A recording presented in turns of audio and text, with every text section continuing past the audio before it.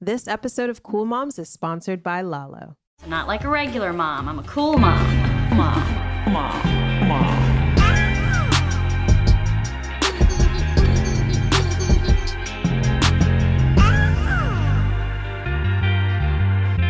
Hey, Cool Moms. So, have y'all ever felt like the main character in your own like rom-com or sitcom? Or better yet, have you ever made the conscious decision that you are going to be the main character in a scenario? This is something that I think I subconsciously do and have done for a really long time because I like the drama. I love the narrative. I live for an experience because I live for a story. And sometimes that is so ingrained in my being that I don't even realize I am planting seeds for the juice, so to speak, right? So the other week I went out. I went to this kind of stuffy, whatever, branded event at these really rich people's houses in LA, as one does when you live in LA. And I had realized that like in being there, made my assessment of the crowd, made my assessment of the bar, made my assessment of the food to decide how long I was staying there and who I needed to connect with in order to make my 40-minute drive worth it. Okay. So a couple of people I wanted to chat with, but there was one man in particular that I spotted from the crowd, and he was easy to spot because it was like 3 Black people there. We were like the pepper in the bowl of milk. And I spotted him toward the end of the event. Like magnets, baby, we are zapped into each other. And now I am a cocktail and a half in. I'm out of the house without my baby. I've got on a fab dress, new shoes. It's my moment. It's my scene. So I'm really, solidifying myself as the damsel in this moment. We're chit-chatting and I realize that the man is flirting with me. And I guess I'm only actually caught off guard by this because he has a significant age difference from me. And I'm no daddy chaser. Older men have never quite been my thing. But in this moment, I'm like, this man's kind of sexy. We're vibing. He's obviously into me. So he kind of makes mention of another event that he's going to after this one. So again, y'all, I'm in my main character mode. So I flip my... Also, I think that these bundles that I had in my head like really transported me into main character mode. So I flip my bundle and I'm like, so are you showing me or are you inviting me? Right? Like, let's get to it. Of course, he's inviting me. So I follow him to this new event and I am just living my best life. I am nice and buzzy on a couple of free cocktails, but like not too drunk, but like fun buzzed. I'm fun buzzed. I'm looking cute and I'm ready to go just like bop around with this guy. And we're having a really good time. Like, the conversation, the things, we go to the next spot. I know people. So I'm able to like show my own social cachet. Like, you ain't the only one. All right. She's Elise. She's cool mom. She knows people. She's an artist. So I'm really feeling my beat, y'all. This is the narrative that is running through my mind because I'm in a movie at this point. I'm not even there with that man or any of the players in the game. I'm in my own world and everyone else is just living in it.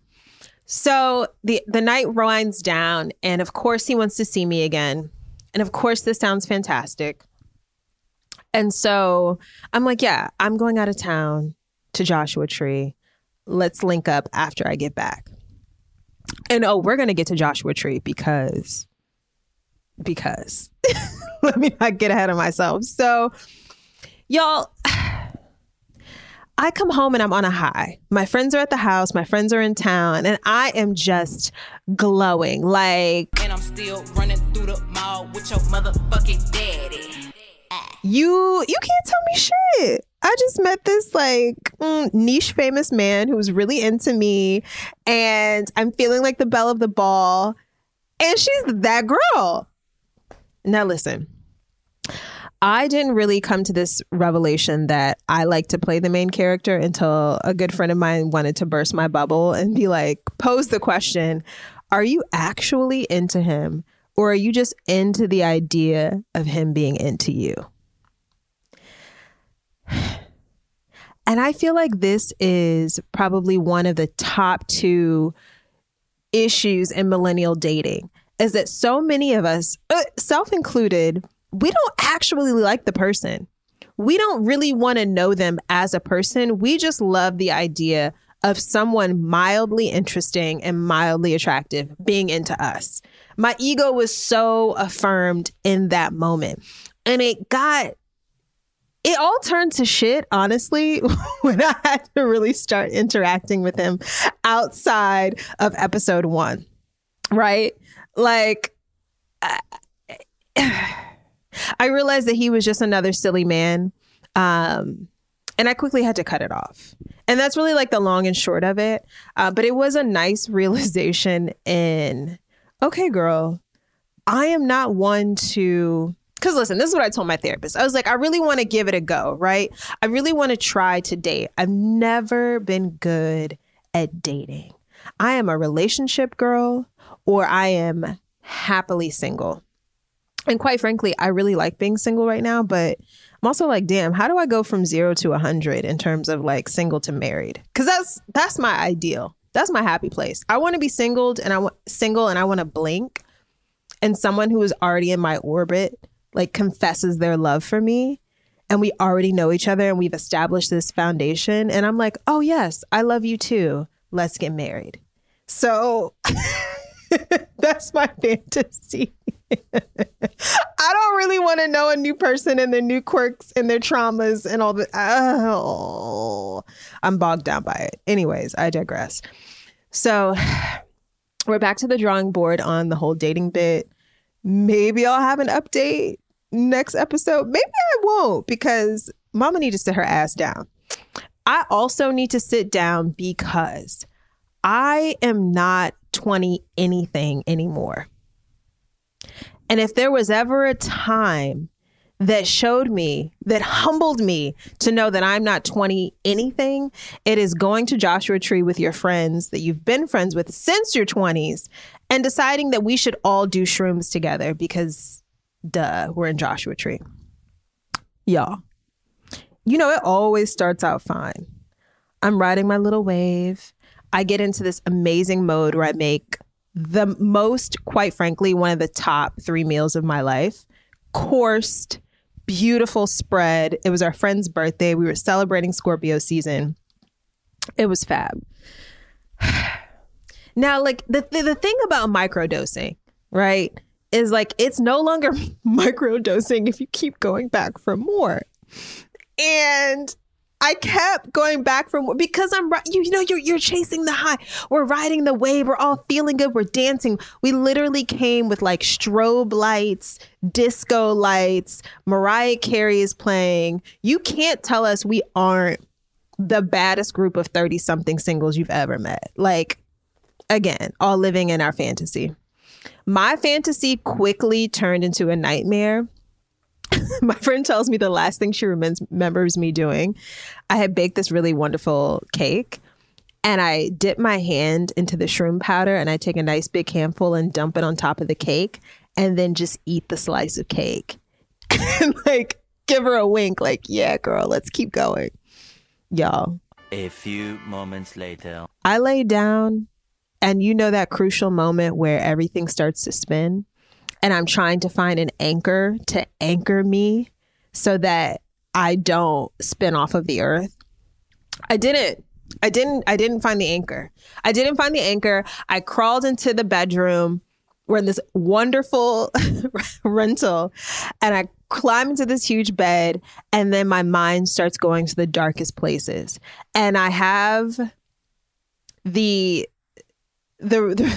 remembrance, the realization rather, that, bitch, you are a mother. You are someone's mother. And now you're going to die. And that's literally how dark my mind went. I was like, this is it. This is it. I'm either never coming back from this or I'm going to die or the aliens are going to walk through the door. Because it's Joshua Tree. Like, this is where all the extraterrestrials are. And these are the stories we were telling each other on our ride up to Joshua Tree. So I'm just like, one of three things is going to happen. None of them are going to turn out good. Who can help me? And if any of you all have ever been in this position, like, you get very specific on what is going to pull you out. And it was only my friend Michelle that I felt like could help me in this moment. If you've been listening to Cool Moms for a while, you know Michelle is my great friend that I was staying with over the summer in the thick of the pandemic. And it's just always my ace. Listen, I'm screaming Michelle's name as best I can. I'm leaned over the bed. I know she's the only one that can save me in this moment. And I'm yelling, Michelle, Michelle. She comes in. She was like, oh, honey. And I was like, I think I'm going to be sick. I think this is it. She's like, I'm going to go get a bucket. Nope. Too late. Don't make it to the bucket. I don't make it to the bucket. I don't even make it to the toilet because I felt like aliens were in the bathroom.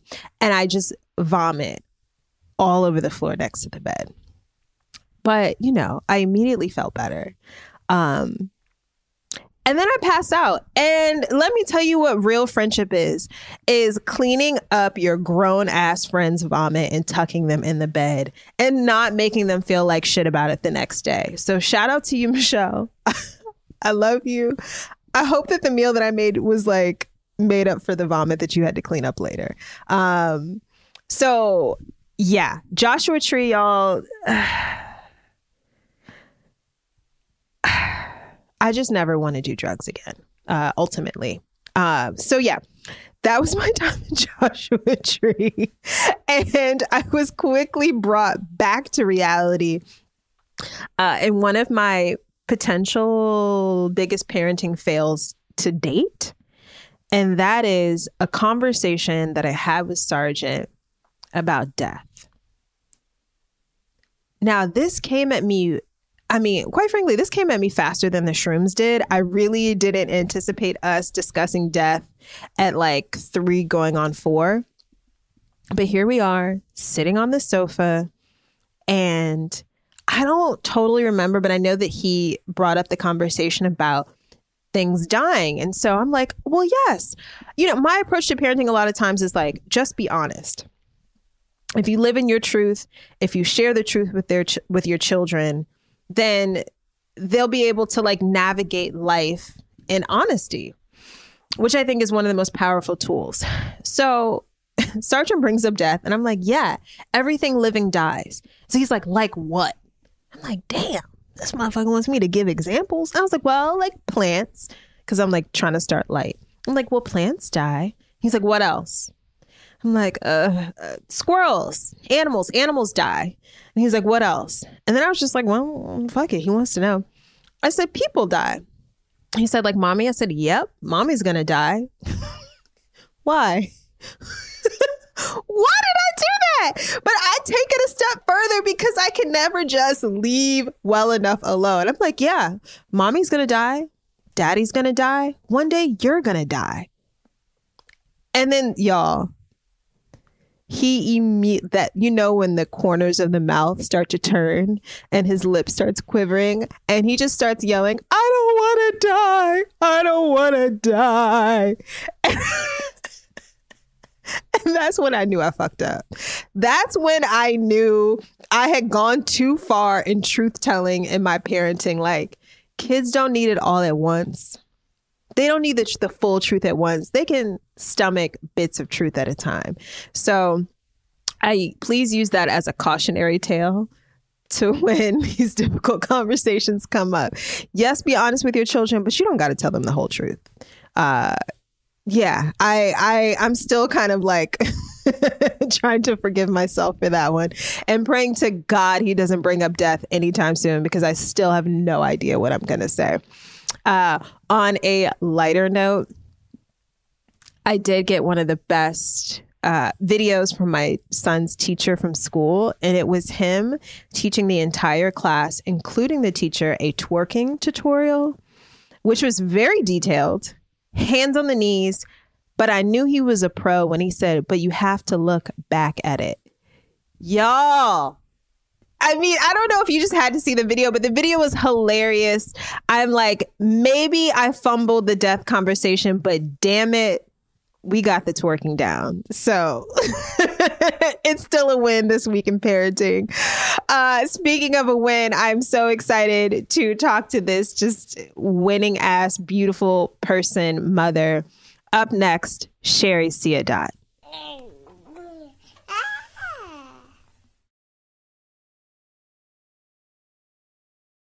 So I am really excited. We were just chit-chatting before I started recording, but I'm really excited because this does feel like a reunion with Shari Siadat. Welcome, founder of Tude Beauty.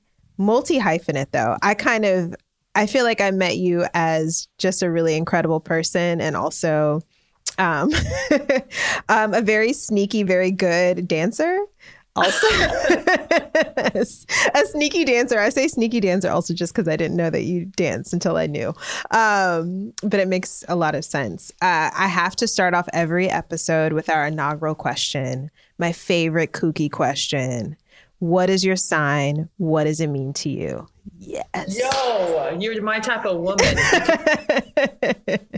It's like, the astrology is my middle name. I'm very tied to like everything. So I'm going to answer you in maybe a different way than maybe some of your other. Please give me it all. Yeah.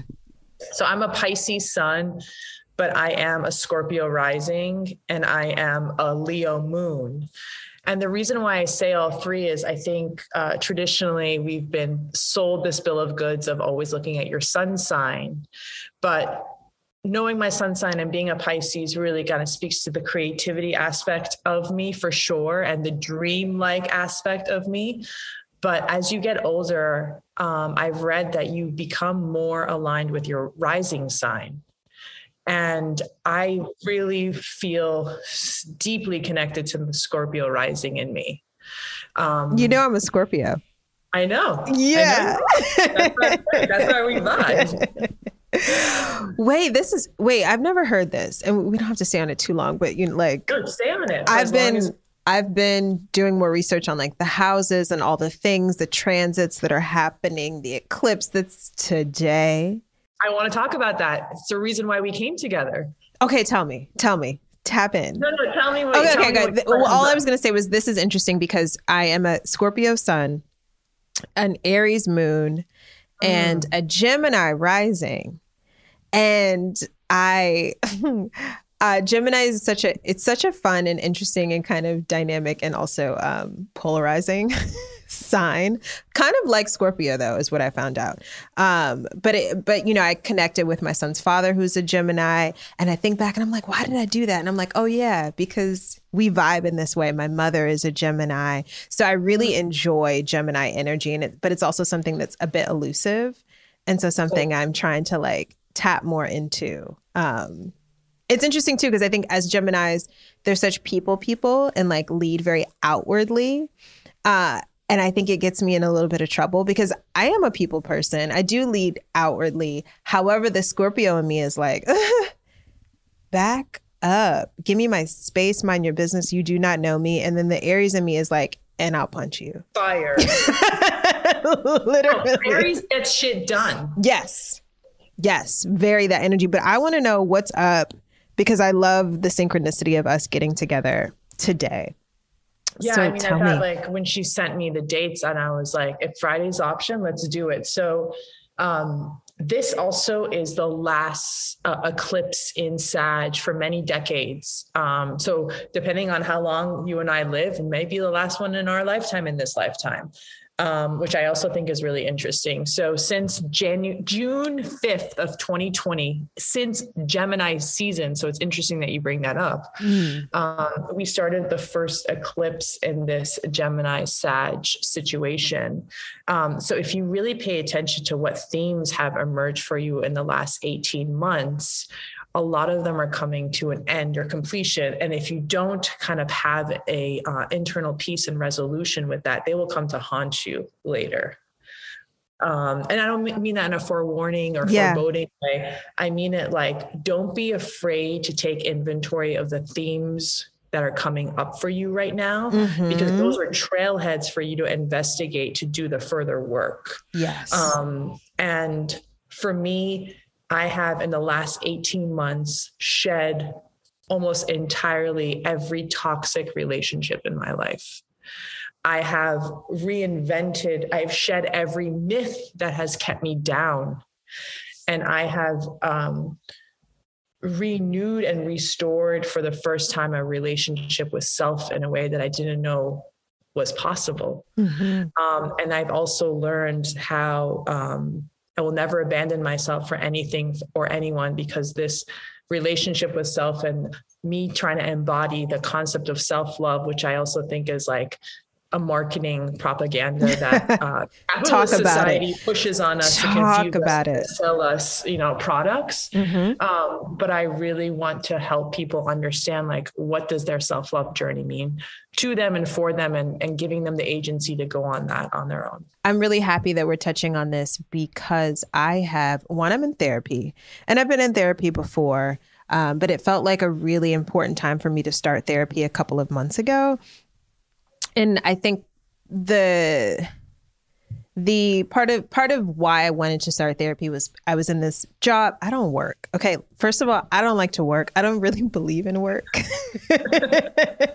I believe in, following your passions and living in your purpose and that sort of thing. And therefore you're never working. But life responsibility as a mother, I was like, this is a sacrifice I need to make right now. I'm going to do it. I'm going to just do it. But it facilitated an environment that really helped to excavate all of my self-doubt and worry and things that were kind of already simmering below the surface. But I'm very blessed and fortunate that I typically move in spaces where people see me, they love me, they support me. Right. And so, right. But I got in this space where people did not see me, love me, and support me.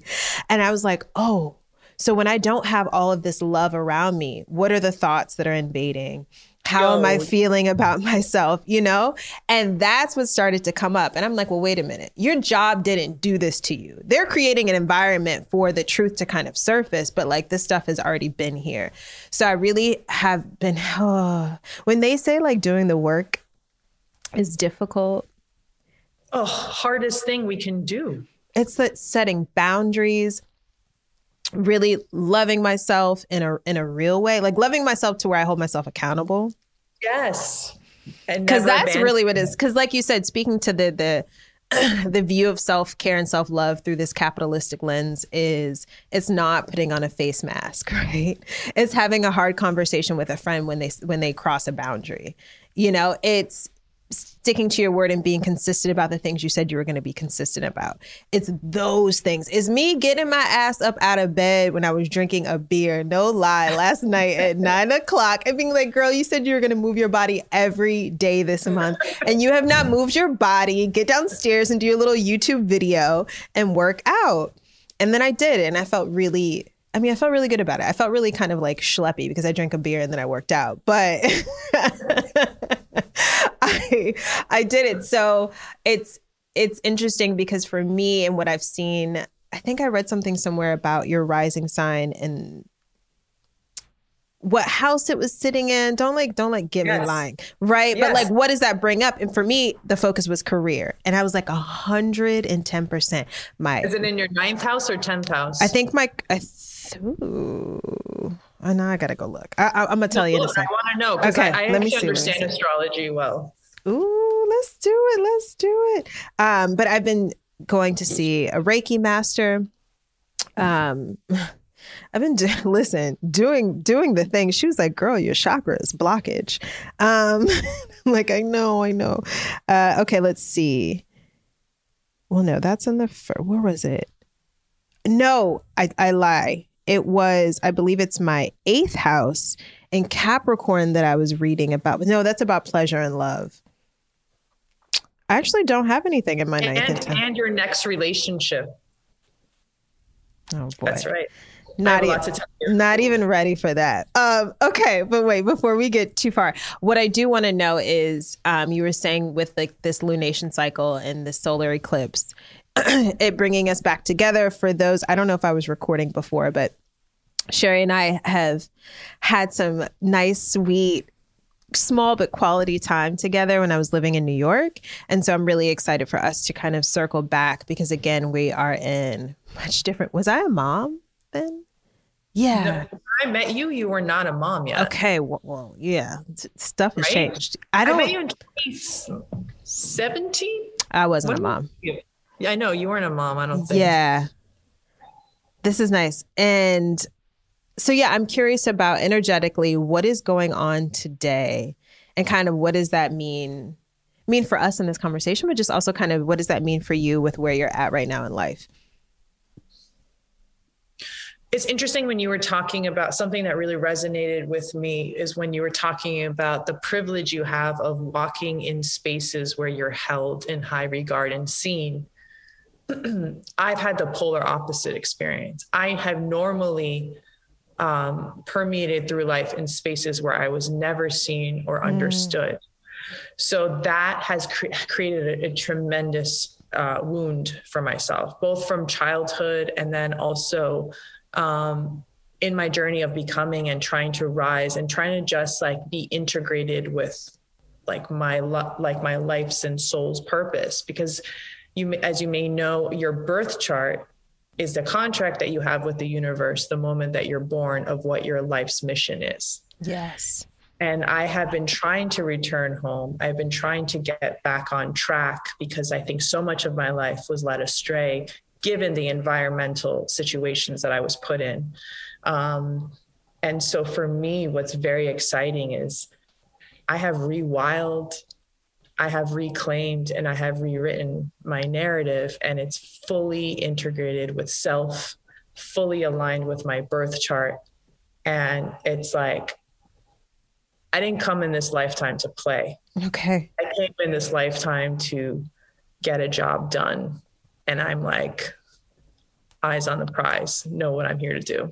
Oh. So that's what's exciting is with this eclipse, it all came together where now a lot of the shedding that I need to do in order for me to self-actualize the next phase of my growth, all of that work has been completed. Ooh.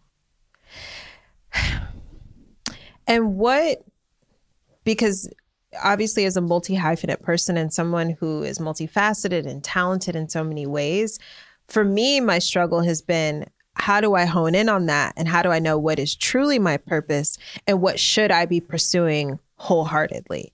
And I think up until most recently, between my psychic, the Reiki, the therapy, God, meditation, have I really feel like I've centered myself in that and I'm rooting myself in that. And for me, that was a much greater challenge than I ever thought it would be, was to make a choice, to see what it is and make the choice that I'm going to go after it. Because then it's like, well, I can't make an excuse about failure because I know what I'm supposed to be doing. What was that moment like for you and what are you going after? I have so much to say. Like, even when you talk, I'm like, I want to talk about this. Do it. I think one thing I want to offer is what people don't talk about when it comes to healing is healing actually hurts more than sometimes the actions that have been done to us. Absolutely. I want like the audiences to be aware of that. Please. Thank you. Because the healing in and of itself has this, like the definition of healing is like, we feel better, but oftentimes we feel a lot worse because we're coming into a spiritual conscious awakening. For me, I think I also am very invested in creating a healing community for myself that's helping me through this healing crisis. I get acupuncture done 1 to 2 times a week. I recently got into rolfing, which completely changed and transformed myself. Wait, what is this? Rolfing is essentially kind of like a hybrid of like a very deep massage that is excavating trauma from your fascia. And as someone who's been a lifelong jock and dancer, trauma gets calcified, and a deeply intuitive empath, I feel things so deeply. So it does make sense that they were stuck inside of me. There's a 10-step series moving through all aspects of the body. I mean, even there's a session, the last session, they go up your nose, for example, like there's no crevice untapped, to put it that way. But I have, since I started that process, which has probably been about a month, I have seen in the last month how much I had never felt more powerful in terms of my own belief in myself and knowing that I can manifest anything I dream. And no one can take that away from me. Isn't that it is so powerful, because I very much feel like I'm entering that space as well. It's like, if I want it, if I think it, if I see it, it can be mine. And there is so much power, but there's almost so much equally as much fear that can come along with that, because you have to, again, be really rooted in what is going to serve me, what is serving my highest good. Am I asking for the right things? Am I aligning with the right things? And it can be something as small as, I remember I had a thought recently about some work, and I was like, man, I haven't heard from that company in a while. They should be hitting me up soon. The next day I got an email, hey. And I was just like, whoa, okay. Or, dating, which we can get into later more, but dating, I'm like, I would just I want to have some fun. I want to meet maybe somebody more established. And then I did.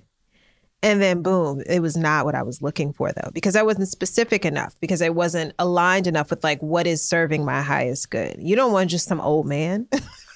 That's not what I really wanted. I really understand and relate to that story, by the way, more way than you know. So with us talking about spirituality and being really tapped into spirit and spirit moving through us, I'm curious about how you grew up and if spirituality played this role in your upbringing, or if this is something that you found your way on your own path. I think both. And I was gonna offer you one other thing. Please. I also do Akashic readings, which I don't know if you have done. Up next, I haven't, but my Reiki master does Akashic healings. Okay, readings rather. I do an Akashic reading every single Saturday. This is how invested I am, Elise, between acupuncture, rolfing, Akashic readings, and then 2 hours of therapy each week with a trauma specialist. Mm-hmm. Because that is what I realized something. That's what I need in order to help me navigate how much I am, not how little I am. That part. Truly. So when you're talking about, you get it, as a multi-hyphenate, we have a lot of capacity. Yes. That not everyone has. And so as a result of that, you can get a lot of shade thrown at you. You get the pushback from the world. Yes. Yeah. But it's almost a political act for us to show up in our fullness and our wholeness and our creativity, and to self-express in the ways that we want to. I'm so happy that you said that, because it is true. As a multi-hyphenate person, I remember specifically having this conversation with this man that I was interviewing for a job for. I was pregnant. Yeah. I was 5-ish months pregnant, had just come back from this incredible art residency in Canada. So I'm on my high. I'm like, I did that. I was pregnant. I was in Canada alone, and I made this work, and I'm feeling great. And now I'm coming back down to the earth, and I'm in Brooklyn, and I'm like, again, I'm about to be a mom. I don't have a job. Maybe I should figure it out. And we interview. And so the interview ends up just being us shooting the shit. He ended up living on my same block in Fort Greene. We had mutual friends. So we're chit-chatting. I'm also trying to hide my pregnancy, because I'm like, this man is not about to hire me if I'm 5 months pregnant. Totally. And I'm just telling him about all of the things that I was doing. For me, and my pregnancy was incredibly important to stretch in that way. Let me do everything I can possibly do, because what if I can't do it after I have a baby, right? Or what if I can't do it to the same capacity? So I was in a play. I went to this residency, like all these things that I just really wanted to do. So I'm sharing all of this with this man. And again, like that's about discernment. That's about like knowing who and what to share what with. And I remember when I finished telling him about all of the things that I had done, he was like, well, you can't do all of that. You have to make a choice.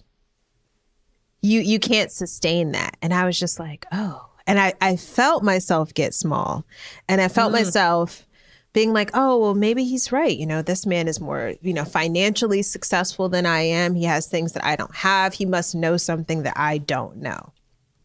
And then, of course, let's like couple that with the vulnerability of being a single Black woman who's pregnant. And it's just totally. Like, I'm like feeling like pea-sized. But, and he ended the meeting with saying, oh, well, I'm not going to give you this job, right? You're too talented to be here. I know you'll quit in no time, so I can't give you this job. But let's stay friends. So what, you just want to fuck me? You just want to look at me across the room from you? Like, I'm not into that at all. Literally. And so I think that conversation stuck with me so much, because for a really long time, I internalized that. And I was like, Elise, you have to grow up. You're someone's mother now. You have to make a choice. You need to focus on one thing and one thing only. And it was really up until now. I do believe that certain things need to give more of your time and energy at different times, and being able to recognize like, all right now, I'm really honing in on this, but I can still do these other things as well. And honestly, I think until probably this year, did I really kind of shed that idea that I'm just kind of a mess and I'm flailing if I'm doing all of this stuff, right? And trying to do all of these things.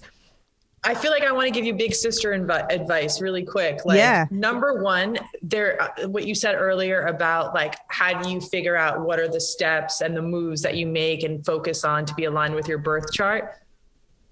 My motto in life is experiment till it works, meaning there is no right way and there is no such thing as failure. Quote unquote, failure is redefined failure as input. One input drives the next input. So one failure drives the next failure. I have failed more than anyone I know. And I love my fucking failures because they have driven me to my next action. Right. And I love that I have like the balls to try shit and not be afraid to fail. That's what we should all be striving for. How can we teach in school the confidence to fail? Because the confidence to fail is the input. And then do it again. Okay. And then do it again with that knowledge, and also have the consciousness also not to repeat things that didn't help you. That's the key. Also, right. And so I just want to offer that to you, because you don't have to have it figured out. I think so much in life I see and identify in people, they want to have like the perfect plan, because we've also been conditioned to feel like perfectionism and reaching these certain milestones is the only way. And I'm a recovering perfectionist and people pleaser. So I also saying it, I had drank that Kool-Aid myself. When I removed that restriction for myself mentally, that's when I felt really comfortable experimenting in that way. And that's when the magic happens. I mean, I would never in my life thought that I would launch a beauty brand, but that was a result of me like trying out different things that honored the various creative projects that I had in me. And it all will be aligned. So if you keep doing, it eventually will kind of come together. But if you sit back and you're trying to wait till like you're the perfect weight, or you have the perfect resume, or you have the perfect job, like life will pass. And then you didn't develop those skill sets that you could have had from failing. Absolutely. Do you think that there was a particular failure or a moment in which you were failing that Tude was born from? No, Tude is actually a combination of my entire life, spiritually, physically, culturally, and also I think just part of my creativity that was so locked in, but also very much tied to your first question, which is like, what's in your birth chart? I think I was really put on this earth to help people remove shame and insecurity, and remove pain from themselves. I really think I'm here to kind of deconstruct myself and kind of be very vulnerable. I'm unafraid of being vulnerable, because that is actually one of the most powerful things about me, that I can connect with myself and just be real. Yeah. I'm not afraid of, I don't need to conform to anyone. I don't need to be validated by anything. I really validate myself. And that's all I need. I think that's going to resonate with a lot of people. And for me, it really brought up like, yeah, what a simple but powerful point in your purpose on this earth. What does it mean to live in your purpose? For me, really honing in on that is, in a similar vein, I think my purpose has been and is to, one, lead by example, to live in my truth, like wholeheartedly, because I come from a generation of women that could not. And so I think that's why I feel so inherently drawn to live loudly and without shame. You know, I feel so fortunate that shame is not something that I'm really plagued with. I got other shit. I got other shit going on, but shame is not, shame is not one of them. But also to really hopefully inspire and encourage and motivate other women to find and live in purpose, whatever that is. That is so incredibly important to me. And again, because I know that generationally, I'm sure in many, many other lifetimes, either I could not, and the women in my family could not. You know, it was always making sacrifices, and sacrifices will have to be made, but I don't think your purpose should ever be sacrificed. So and you know what we're both doing? We are both the breaker of chains, meaning not only have we inherited things, but we are all excavating them and breaking the generational cycle of generational trauma, so we can spare our children and all the lineage after them, and to send it down the line to say, we stood up so you didn't have to. You guys know my son Sargent is a toddler now, and I pretty much do anything to get him to sit still, even just for a few minutes, especially when I'm trying to get work done, record an episode, you know, the work from home drill. So the other day when I saw him coloring and reading in peace at his play table, I was shocked. I felt like I needed to come on here and tell you guys about the brand that makes his little setup. Lalo, which by the way is an acronym that stands for Love All Little Ones, is a brand I've been a fan of for a while now. It was founded by two dads, and it really shows because they get what it's like to have like the best interests of your child in mind, while still keeping style and identity beyond being a parent. Lalo makes products that are proud to own by putting the same care into every design as parents do into raising their little ones. Believe me when I tell you that their products are amazing. There's no doubt that if Sargent was still using a high chair, it would definitely be Lalo's. One of my favorite parts about it is that the Lalo high chair can convert into the same play chair that we use every day, and it pairs perfectly with their very, very cute play table. So that's little Sargent's setup right now. All of Lalo's stuff is well designed, beautiful, and made with completely non-toxic materials. I've had the play kit for like 2 years now, and it still looks good. The best part is that Lalo hooked up Cool Moms with a special offer you already know, so you guys can use the code COOLMOMS, all one word, for 15% off your first order on meetlalo.com. And trust me, you need to check out Lalo. I'm also working on a little something that I'm really excited about in partnership with the brand, so please stay tuned. Right. Yes. Because I couldn't dare fathom Sargent growing up with some of the burdens that I inherited. I'm like that. Same. I can't let that happen. How has this kind of enlightenment and this path impacted how you mother? You know, I grew up, my family is Muslim, but I was never necessarily like quote unquote practicing also as an Iranian. I think, and being raised in this country, at least in my family, the Iranian culture like superseded Muslim culture in my family. But I had a very deep connection to nature, who I really am the most connected with. I look at nature as my God, Mother Earth. And then my father and I would have very spiritual talks from as early as I can remember. And so those were foundational seeds for me in terms of how I relate to my children, of passing that forward. So it was very important that my children witness a woman that is unafraid to face the shame. It's interesting. We have so much in common, and yet we also have such polarity between us. Like, I love that. I've never actually met anyone that's like, I'm not plagued with shame. I'm like, that's amazing. At least, like, I want to interview you. I'm like, 'cause I am plagued with shame.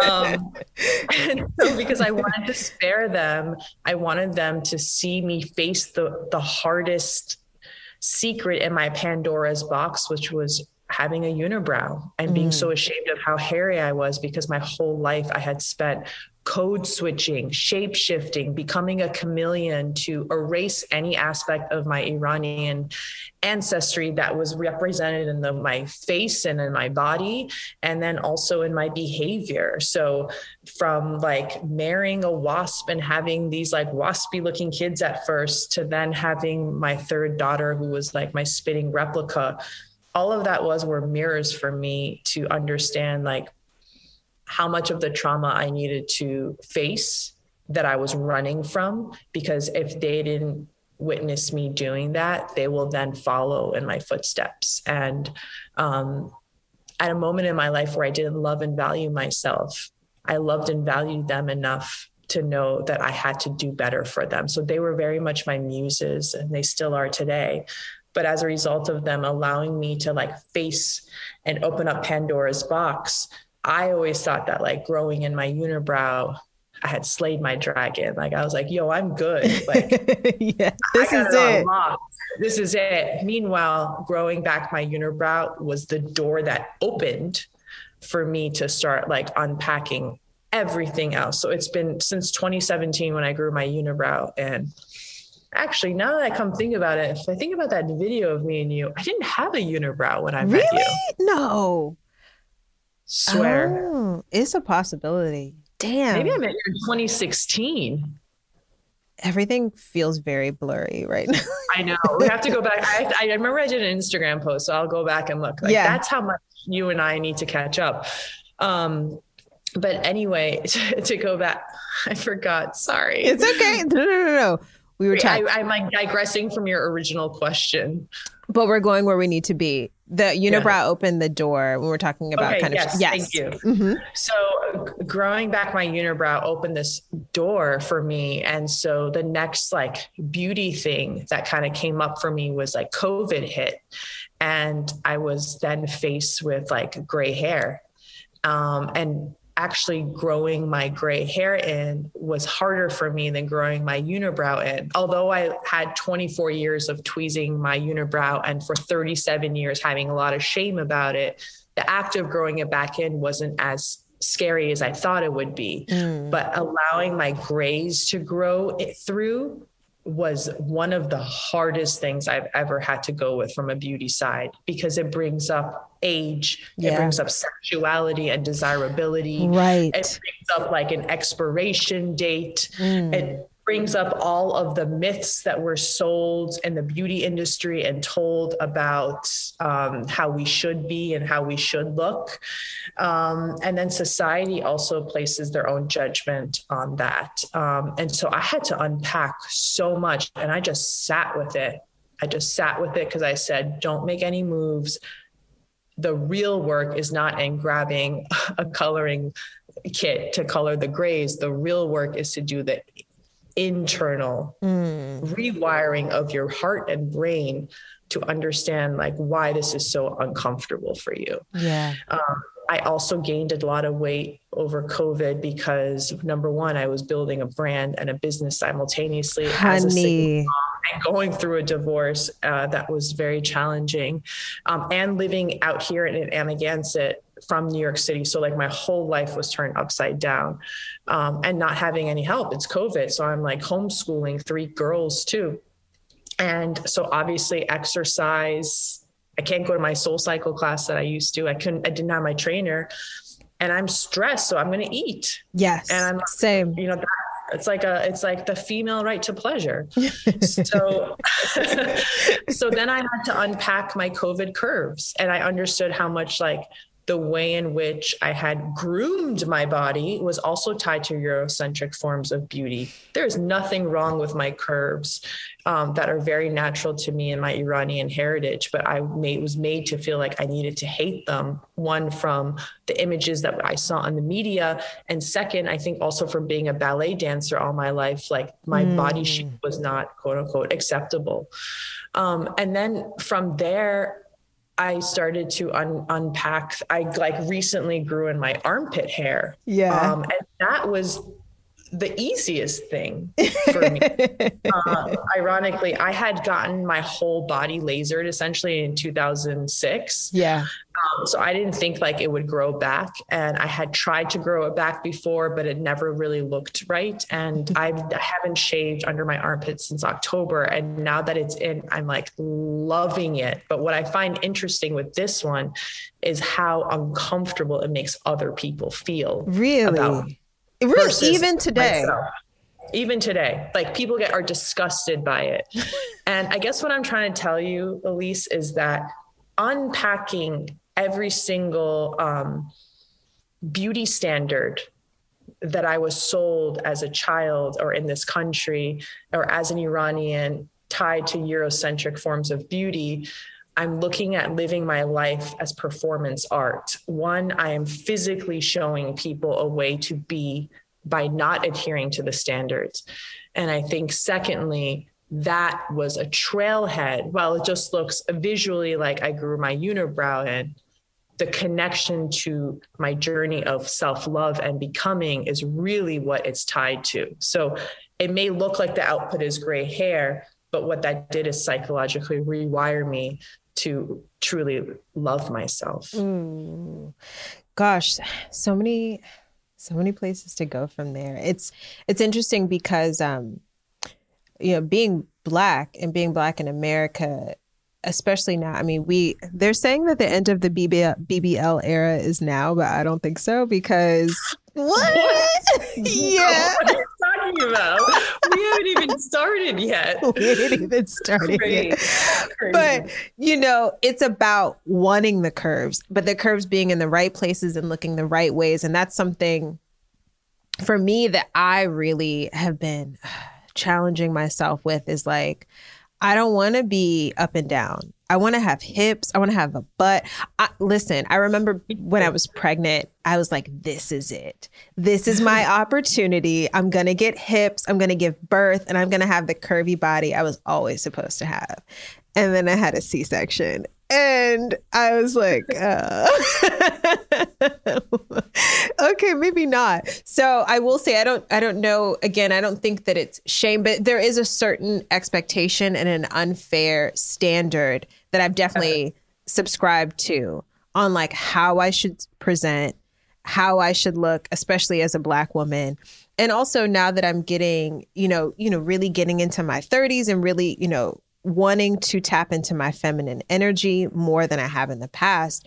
What does that look like? What does femininity look like for me? How do I want to present? But I really enjoy your concept of like living life as performance art, because it is when you realize that you are in control, right? Exactly. And that's the whole thing is like, you have the choice. Like, you have the choice to create for yourself personal agency into your beauty standards. And while we're told that we should look this way or have curves in these sections, who said that we couldn't have it in the way that's natural to us? Yeah.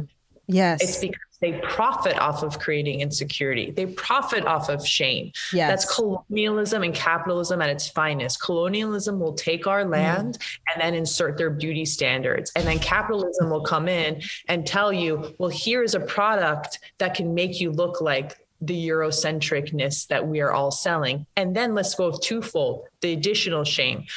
Us people of color feel like we have to look that one way, which is the white way. Mm-hmm. And then in addition to that, when people try to look more ethnic and everything is appropriated, then there's double shame, because it's like, well, someone else can get away with thick thighs and a big booty and thick lips, but when I had it, I was told that I was wrong. Right. Absolutely. And then once they do achieve that standard of beauty and they reach the level of success, notoriety, etc., then that standard is abandoned. Then it's like, okay, I got your attention. I'm going to go back to being wafy. Totally. So yes, I want to circle back a bit because I want to say, I think that you're the only other single mother that I have interviewed on Cool Moms. So this was, I know, which is kind of crazy. I think it's kind of crazy, but also really exciting. Because I'm like, you get it. So I'm really, we can go in as deep or not as deep as you would like. So you let me know, you give me your boundaries. But I remember that one of the last times we spent time together, you were kind of contemplating divorce. It was something that was kind of like in the ether. And that's kind of where we left off. So again, when I started doing my research and my things, and I was like, wow, her life really has changed. Now you've stepped into this role as a single mother. What was that process like in terms of making that really difficult decision? And then, what's been your approach in being a solo parent? Yeah, I think, growing in my unibrow allowed me to not only understand all the toxic thinking that surrounded me, but also all the toxic relationships. So first, by witnessing myself, going back to myself, it's like they say your soul is born pure and it knows everything it needs to know. So we're actually in the process of trying to unlearn all of the narratives that were taught to us. So as I was stripping all these away, I started to then understand, well, if I wasn't in my power and if I didn't value myself, then all the relationships in my life will mirror that too. Mm-hmm.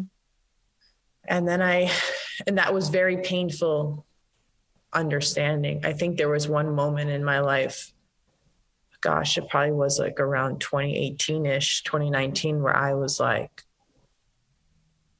I'm surrounded by narcissists. I'm surrounded by manipulative people. I'm surrounded by takers. I'm surrounded by people looking at like my generosity and my loving heart. I look at people that were looking at me like a resource to be pillaged. So one by one, Elise, I had to remove each relationship out of my life.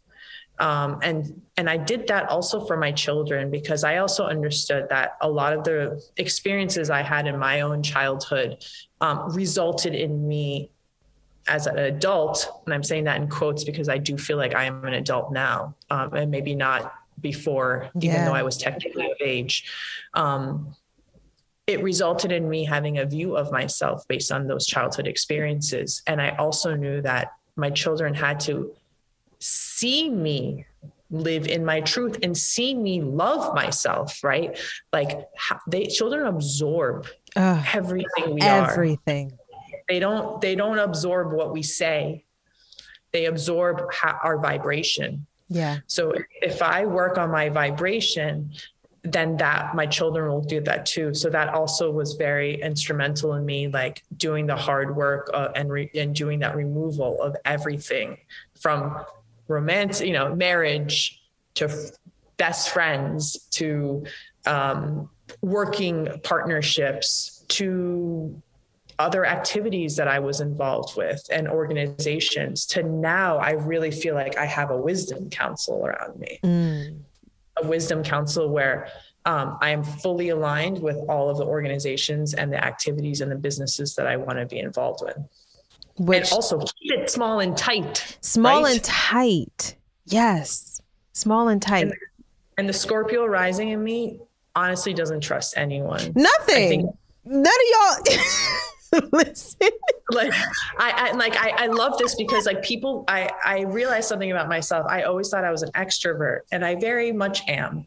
However, there's a part of me that likes to be seen and then completely retract. Absolutely. Like, same. go like rogue and like not talk to a single person and like have my own laboratory. We align there. I mean, Cool Mom's producer, but also one of my closest friends. You know, thank God for her, because we will talk every day. And so she's able to relay the message that I'm alive to people. Because I go ghost. I love to disappear. Growing up as predominantly an only child for such a long time, I'm very comfortable disappearing into my world and my reality that I've created. So I totally feel you on that. And of course, the Scorpio in me, and then the like mama bear in me is like, I don't trust any of y'all. Everyone has ulterior motives. And I also don't think ulterior motives are necessarily always a bad thing. I think if they can be communicated, like, I vibe with you, I want to work on this thing with you, let's just be upfront about what kind of exchange we want to have. It's when people try to do the sneaky,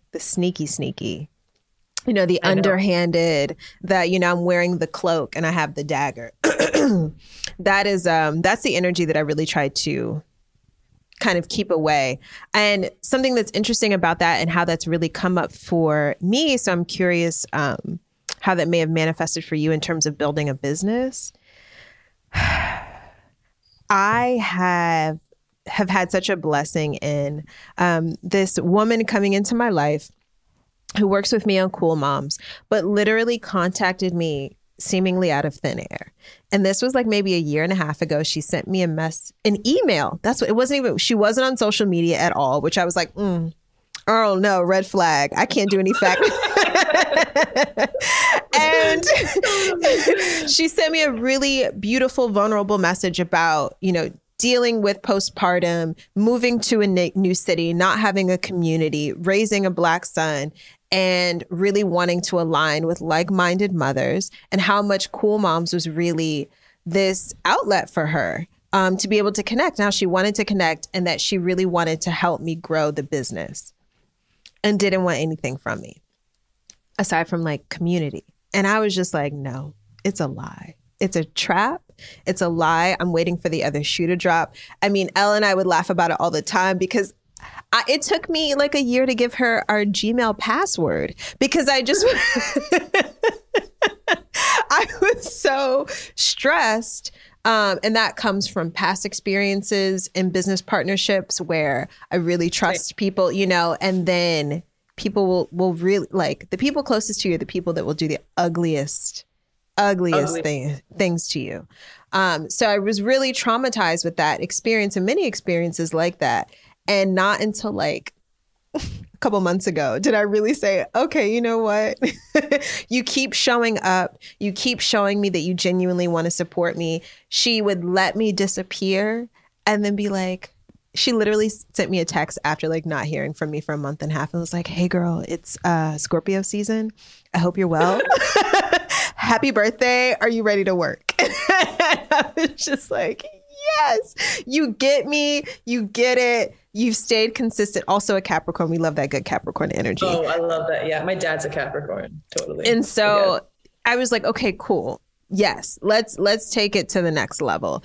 And so I'm curious about, in building Tude, how did you kind of vet your team? Who is your team? How did you build the team? And then also, how did you build the trust within the team? Get ready for a 7-part Dynasty mini.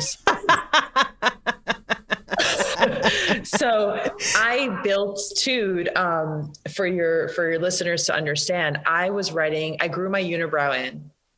And I thought, what can I do with this understanding of like the power I felt and how I looked, and help a new generation kind of understand what diverse faces and like diverse beauty can look like. So I wrote a children's book. I was in the process of writing a children's book.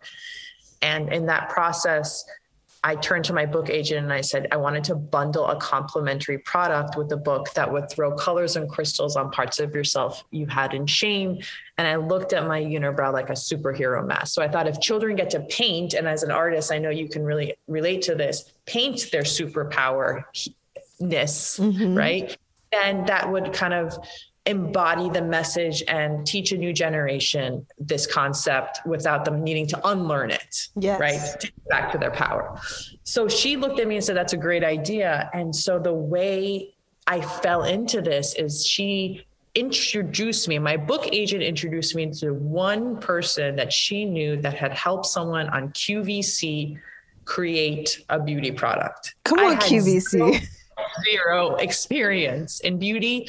I knew no one in it, and I didn't even know how to get to a lab. So this one person was like the portal that opened me up to this whole experiment. So I guess what I'm trying to say in a quick way is I had no idea what I was doing, and I had to really rely on my gut and my barometer. So I think to your earlier point, the greatest relationship we can do is invest in ourselves, because if we trust our intuition, our gut, that will help us be able to discern like who's in it and who's a taker. Yeah. So from there, you know, she got me into a lab, and I was very focused on, can I create one good product? I didn't even think about the fact that I have a business or a brand or any of the marketing aspects or social media. I wasn't even thinking there. I was like, can I just create one product that is completely innovative, that's really about clean beauty, because I really feel like we have to have non-toxic formulas and non-toxic thinking. And I wanted to really enter an over-polluted, saturated space with a solution, because otherwise, why would I throw my hat in this very kind of competitive rink? And then when I kind of figured it out within 6 weeks, I was like, shit, I have something that I have to maybe give birth to. That led to like me looking at like who I knew, which was no one, and saying, how can I get branding involved? Or like, what's my logo? What's the name of my company? And it kind of like, by asking and like creating, I hired the next person and the next person. And then I think I'm here to also say, you have to constantly reevaluate the needs, because in a startup phase, in the last 2 years, I started this in 2019. I mean, every month after month, my business needs have changed. So you have to be very flexible and honor the needs of the business, and then know your strategic plan so you can build the staff that helps you accomplish your goals. Yes. And so early on, after the first year, which was very kind of product development focused, then like after year one, I started getting more into the creative side of things, where I'm like, who is a creative team that I can bring on, who can help me self-actualize my vision. And then I got very creative heavy this past year, where everyone was like focused on creative, and I had no true like business people on my side. And so like midway through the year, I got more people that were focused on the commercial aspects of the business, which is like, yeah, we can take a cool photo, but if that cool photo isn't selling product, then I can't afford that cool photo anymore. Totally. You know?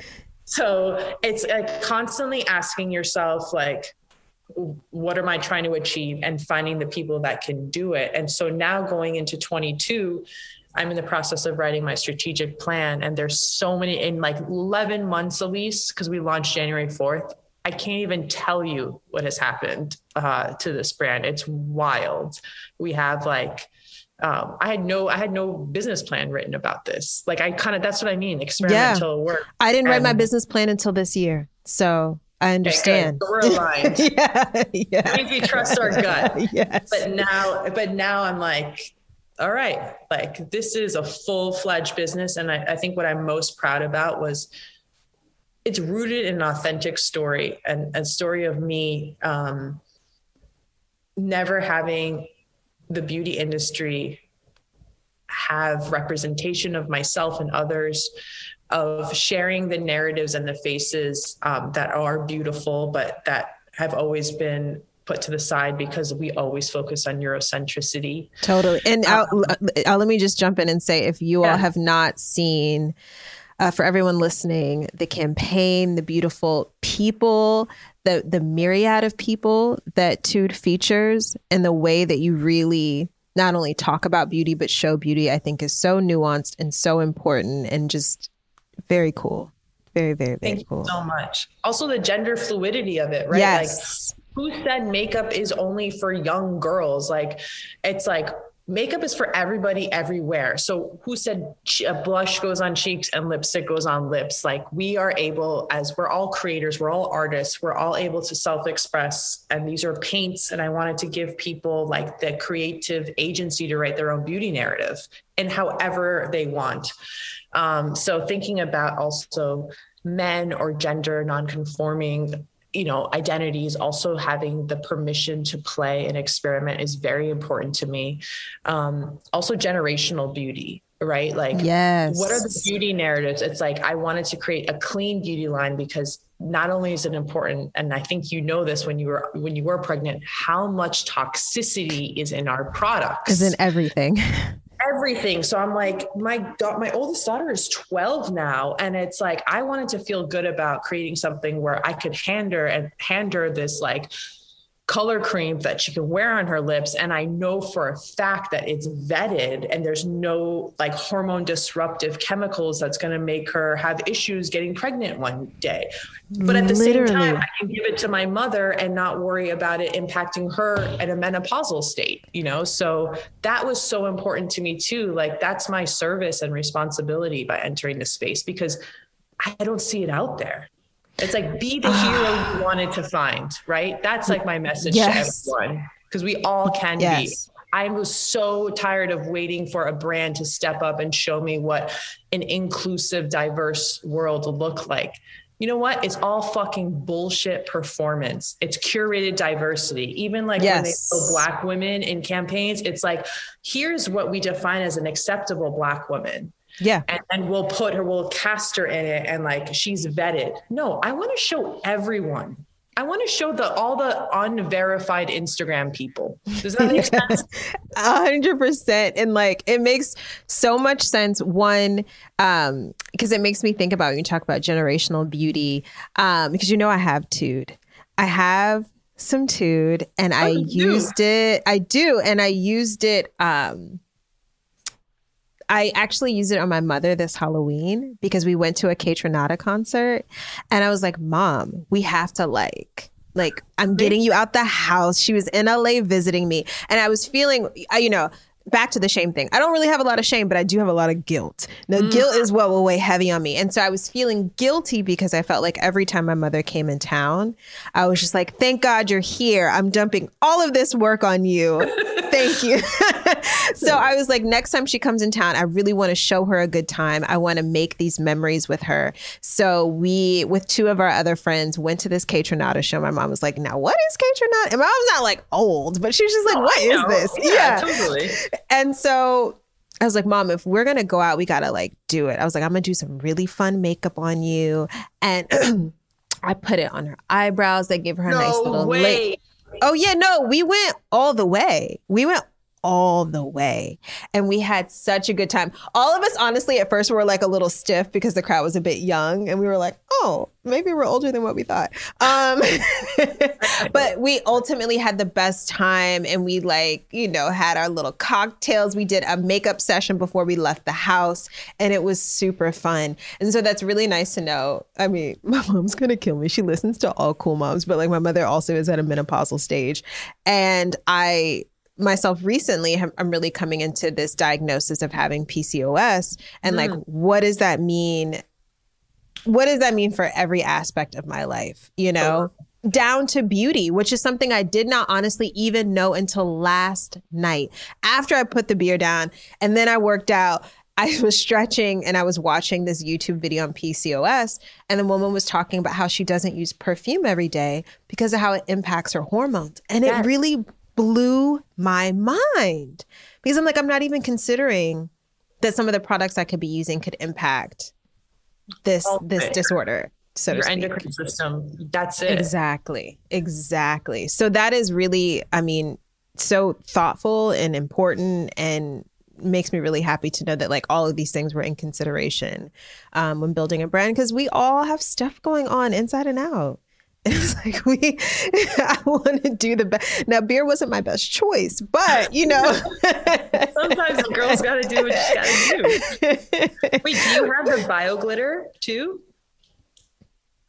I don't think so. That's what I wonder when you were sent that, because, in June, we launched the world's first true biodegradable glitter in the world that biodegrades in 28 days or less. And it's made out of eucalyptus cellulose. Oh, no, I don't have it. Okay, I got to send you the glitter. Please. And people don't know that, like how awful glitter can be for the environment. Not something that we consider. Yeah. And I, actually, as a mom, the whole inspiration was honoring Mother Earth. And I think like when I was going through Building Tude, I had these like color creams that like I marketed as first a brow color cream, only to create a product category that didn't exist, to open people's minds about like where makeup can be worn. But it's essentially a creamy eyeshadow that can be worn anywhere. Yeah. But I had also wanted to launch glitter at the same time. And I was already had a palette that I was going to launch. And then when I was in testing, only at that point, after all that money I spent in creating it, did I understand it's actually made from plastic. So I scrapped that entire investment because as a mother, I really honor Mother Earth. And like going back to our earlier point about astrology, like we have to hold her always in our kind of as a North Star for us. So I researched for about, a year, Elise, I swear. And then I found a bio glitter manufacturer in the UK. I bought the raw material. I gave it to my lab and I said, let's kind of do a swap. But what I didn't anticipate is that it was so biodegradable that it melted in the original base that I had created. So another 6 to 8 months and working with multiple labs, I finally kind of cracked the code of this like one swipe feature. And I don't think, and there's so much glitter that's used in makeup, and not even in like loose glitter form, like in all these eyeshadows that have glitter, it's all plastic. So as someone that has PCOS, that's actually you're rubbing plastic on the largest organ, which is your skin. And absorbing plastic. They're telling you don't drink out of a plastic water bottle. Everyone's spreading it all over their body. So that's why I'm very proud about us at Tude, because it's like we're walking the walk and we're also creating things that like Big Beauty didn't. Why is a single mom of 3 kids cracking the code of the world's first biodegradable glitter in the world? Like shame on everyone. Right. But of course she is. Only shame to motivate, right? To motivate. We have to save this planet. We have to honor Mother Earth or else none of us will be here. And I mean, on that note, Shari, is there anything else that you want to share specifically about what your hopes and goals are for the future and moving forward? I really hope, I kind of want to be the mother to Gen Z beauty. And I realized something. I realized that I have been living in a vacuum out here in Amagansett. It's a very small town. It's a summer kind of town. So right now it's quite isolated, but it was architected for me to be out here because I'm in my bubble, a creative bubble where I'm tapped into a portal. I'd never researched any quote unquote competition because I don't look at anyone as competition. So in this kind of creative lab, so to speak, I created the world that I always wanted to belong to and that I felt was safe for all. And then what's interesting is, as I come to New York City, for example, a few weeks ago, I came in because we shot our 3rd campaign. I went to Tyrell Hampton had a show and I went to his opening and I looked around and kind of to your earlier point about the concert and be like, am I too old? I looked around and I was like, holy shit, the world has changed. Holy shit, the world has changed, but this world is Tude. And there was a moment where there was like this sense of feeling old did come over, but I was just like in awe, like watching a movie. I was like observing the way people dressed and talked and their way that they self-express and the confidence that they have. And they're like, you know, the importance they have on the environment and on ethics and on also like doing the right thing. And like, not that I believe in cancel culture, because I do believe everyone should have a second chance, but also like canceling things that are not good. Right. Yeah. In a way that my generation did not. My generation cared more about like keeping up with the Joneses rather than totally doing the right thing. And then it dawned on me, and this is a beautiful way to end, because it dawned on me, and this was the night of the lunar eclipse. This was the night of November 19th. So maybe this podcast is me coming to completion on this thought. Oh, it dawned on me that maybe I needed to be 41 years old. And because I have to be the older one, and this next generation, this Gen Z generation, will help live and embody and like push through this world that I want to create for all. And that's the spirit behind Tude Beauty, is looking at all of the pain and shame and helping erase it and remove it to allow people to rewild and reclaim and rewrite their beauty narrative, and helping a new generation usher that through. So from a generational standpoint, it can be kind of gone. Oh my gosh. I so appreciate you. Like this genuinely has been one of my absolute favorite conversations. Oh, thank you. Yes, I really appreciate your vulnerability, and I just know that this will resonate with so many people, and I'm really excited to see how you continue to evolve and how the work and the things that you share with the world continue to evolve. I think it's really exciting to watch. So on that note, we just have one last little segment, and that is a community-based question, Ask a Cool Mom. And I'm excited about this one because we've kind of touched on it a bit. This mom hit up my DMs on IG when I like opened up questions, and her name is Katrina Pilar de Sousa. She's an artist and mother located in White Rock, British Columbia, originally on the unceded territories of the Semamu First Nation. Semamu First Nation. I hope I'm pronouncing that correctly. Okay, period. Let's give it to the ancestors. So she asks, do you pass faith on to your child or let them grow and discover their own? And we kind of touched on this a bit earlier, so I'd kind of love your feedback there for Katrina. It's such an interesting question because we just had, quote unquote, Thanksgiving holiday, which I don't recognize. I look at it as things taken day. Okay. And my oldest daughter, Scarlett, made some sort of offhanded joke about not believing in God. And I was like taken aback. So I paused and I asked her, I said, do you really not believe in God? Because we talk about spiritual things in the house. And I really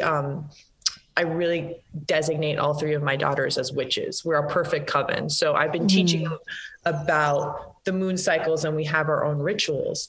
And she told me that no, she does. She was just joking and it was a bad joke and blah, blah, blah, blah, blah. But I really held space for her. And I just was observing how I reacted to that. I didn't have any judgment. I was more out of the curiosity to understand her process and where she stood. So I think for my kids, I can teach them about what makes sense to me. I can teach them rituals about like setting intentions and releasing them tied to new moons and full moons. And I can give them like access to my spirituality. And at the same time, I can hold space for them to come to their own conclusions, because we're all individual souls. Yeah. We all have our own journey. And I think as a mother, my only goal is for them to feel loved and seen and safe, and for them to self-actualize what they were put on this earth to do. And so outside of that, I never want them to take on any myth or narrative that was put onto them from me or anyone else. Perfectly said. Couldn't have said it better myself. Thank you. Thank you, Katrina, for the question. And thank you again so much, Shari, for just showing up as yourself wholeheartedly. I really appreciate it. And I'm really excited to listen to this one. Yeah, I get really weird about listening to episodes back. I'm really excited to revisit this because there's so much here that I know I haven't even fully processed that I know is, I'm sure, meant for me to hear. So thank you. I love you so much. And I love you too. It's like, I wish I lived near you. But I know we'll see each other soon, I'm sure. Yeah. Let's like keep the connection going. And also like, if you ever need someone to talk to, you can always call me. I really hold you dear in my heart, always from day one. Truly, you're a real one. Thank you. I appreciate that. Oh, I really appreciate that. Thank you. Until next time.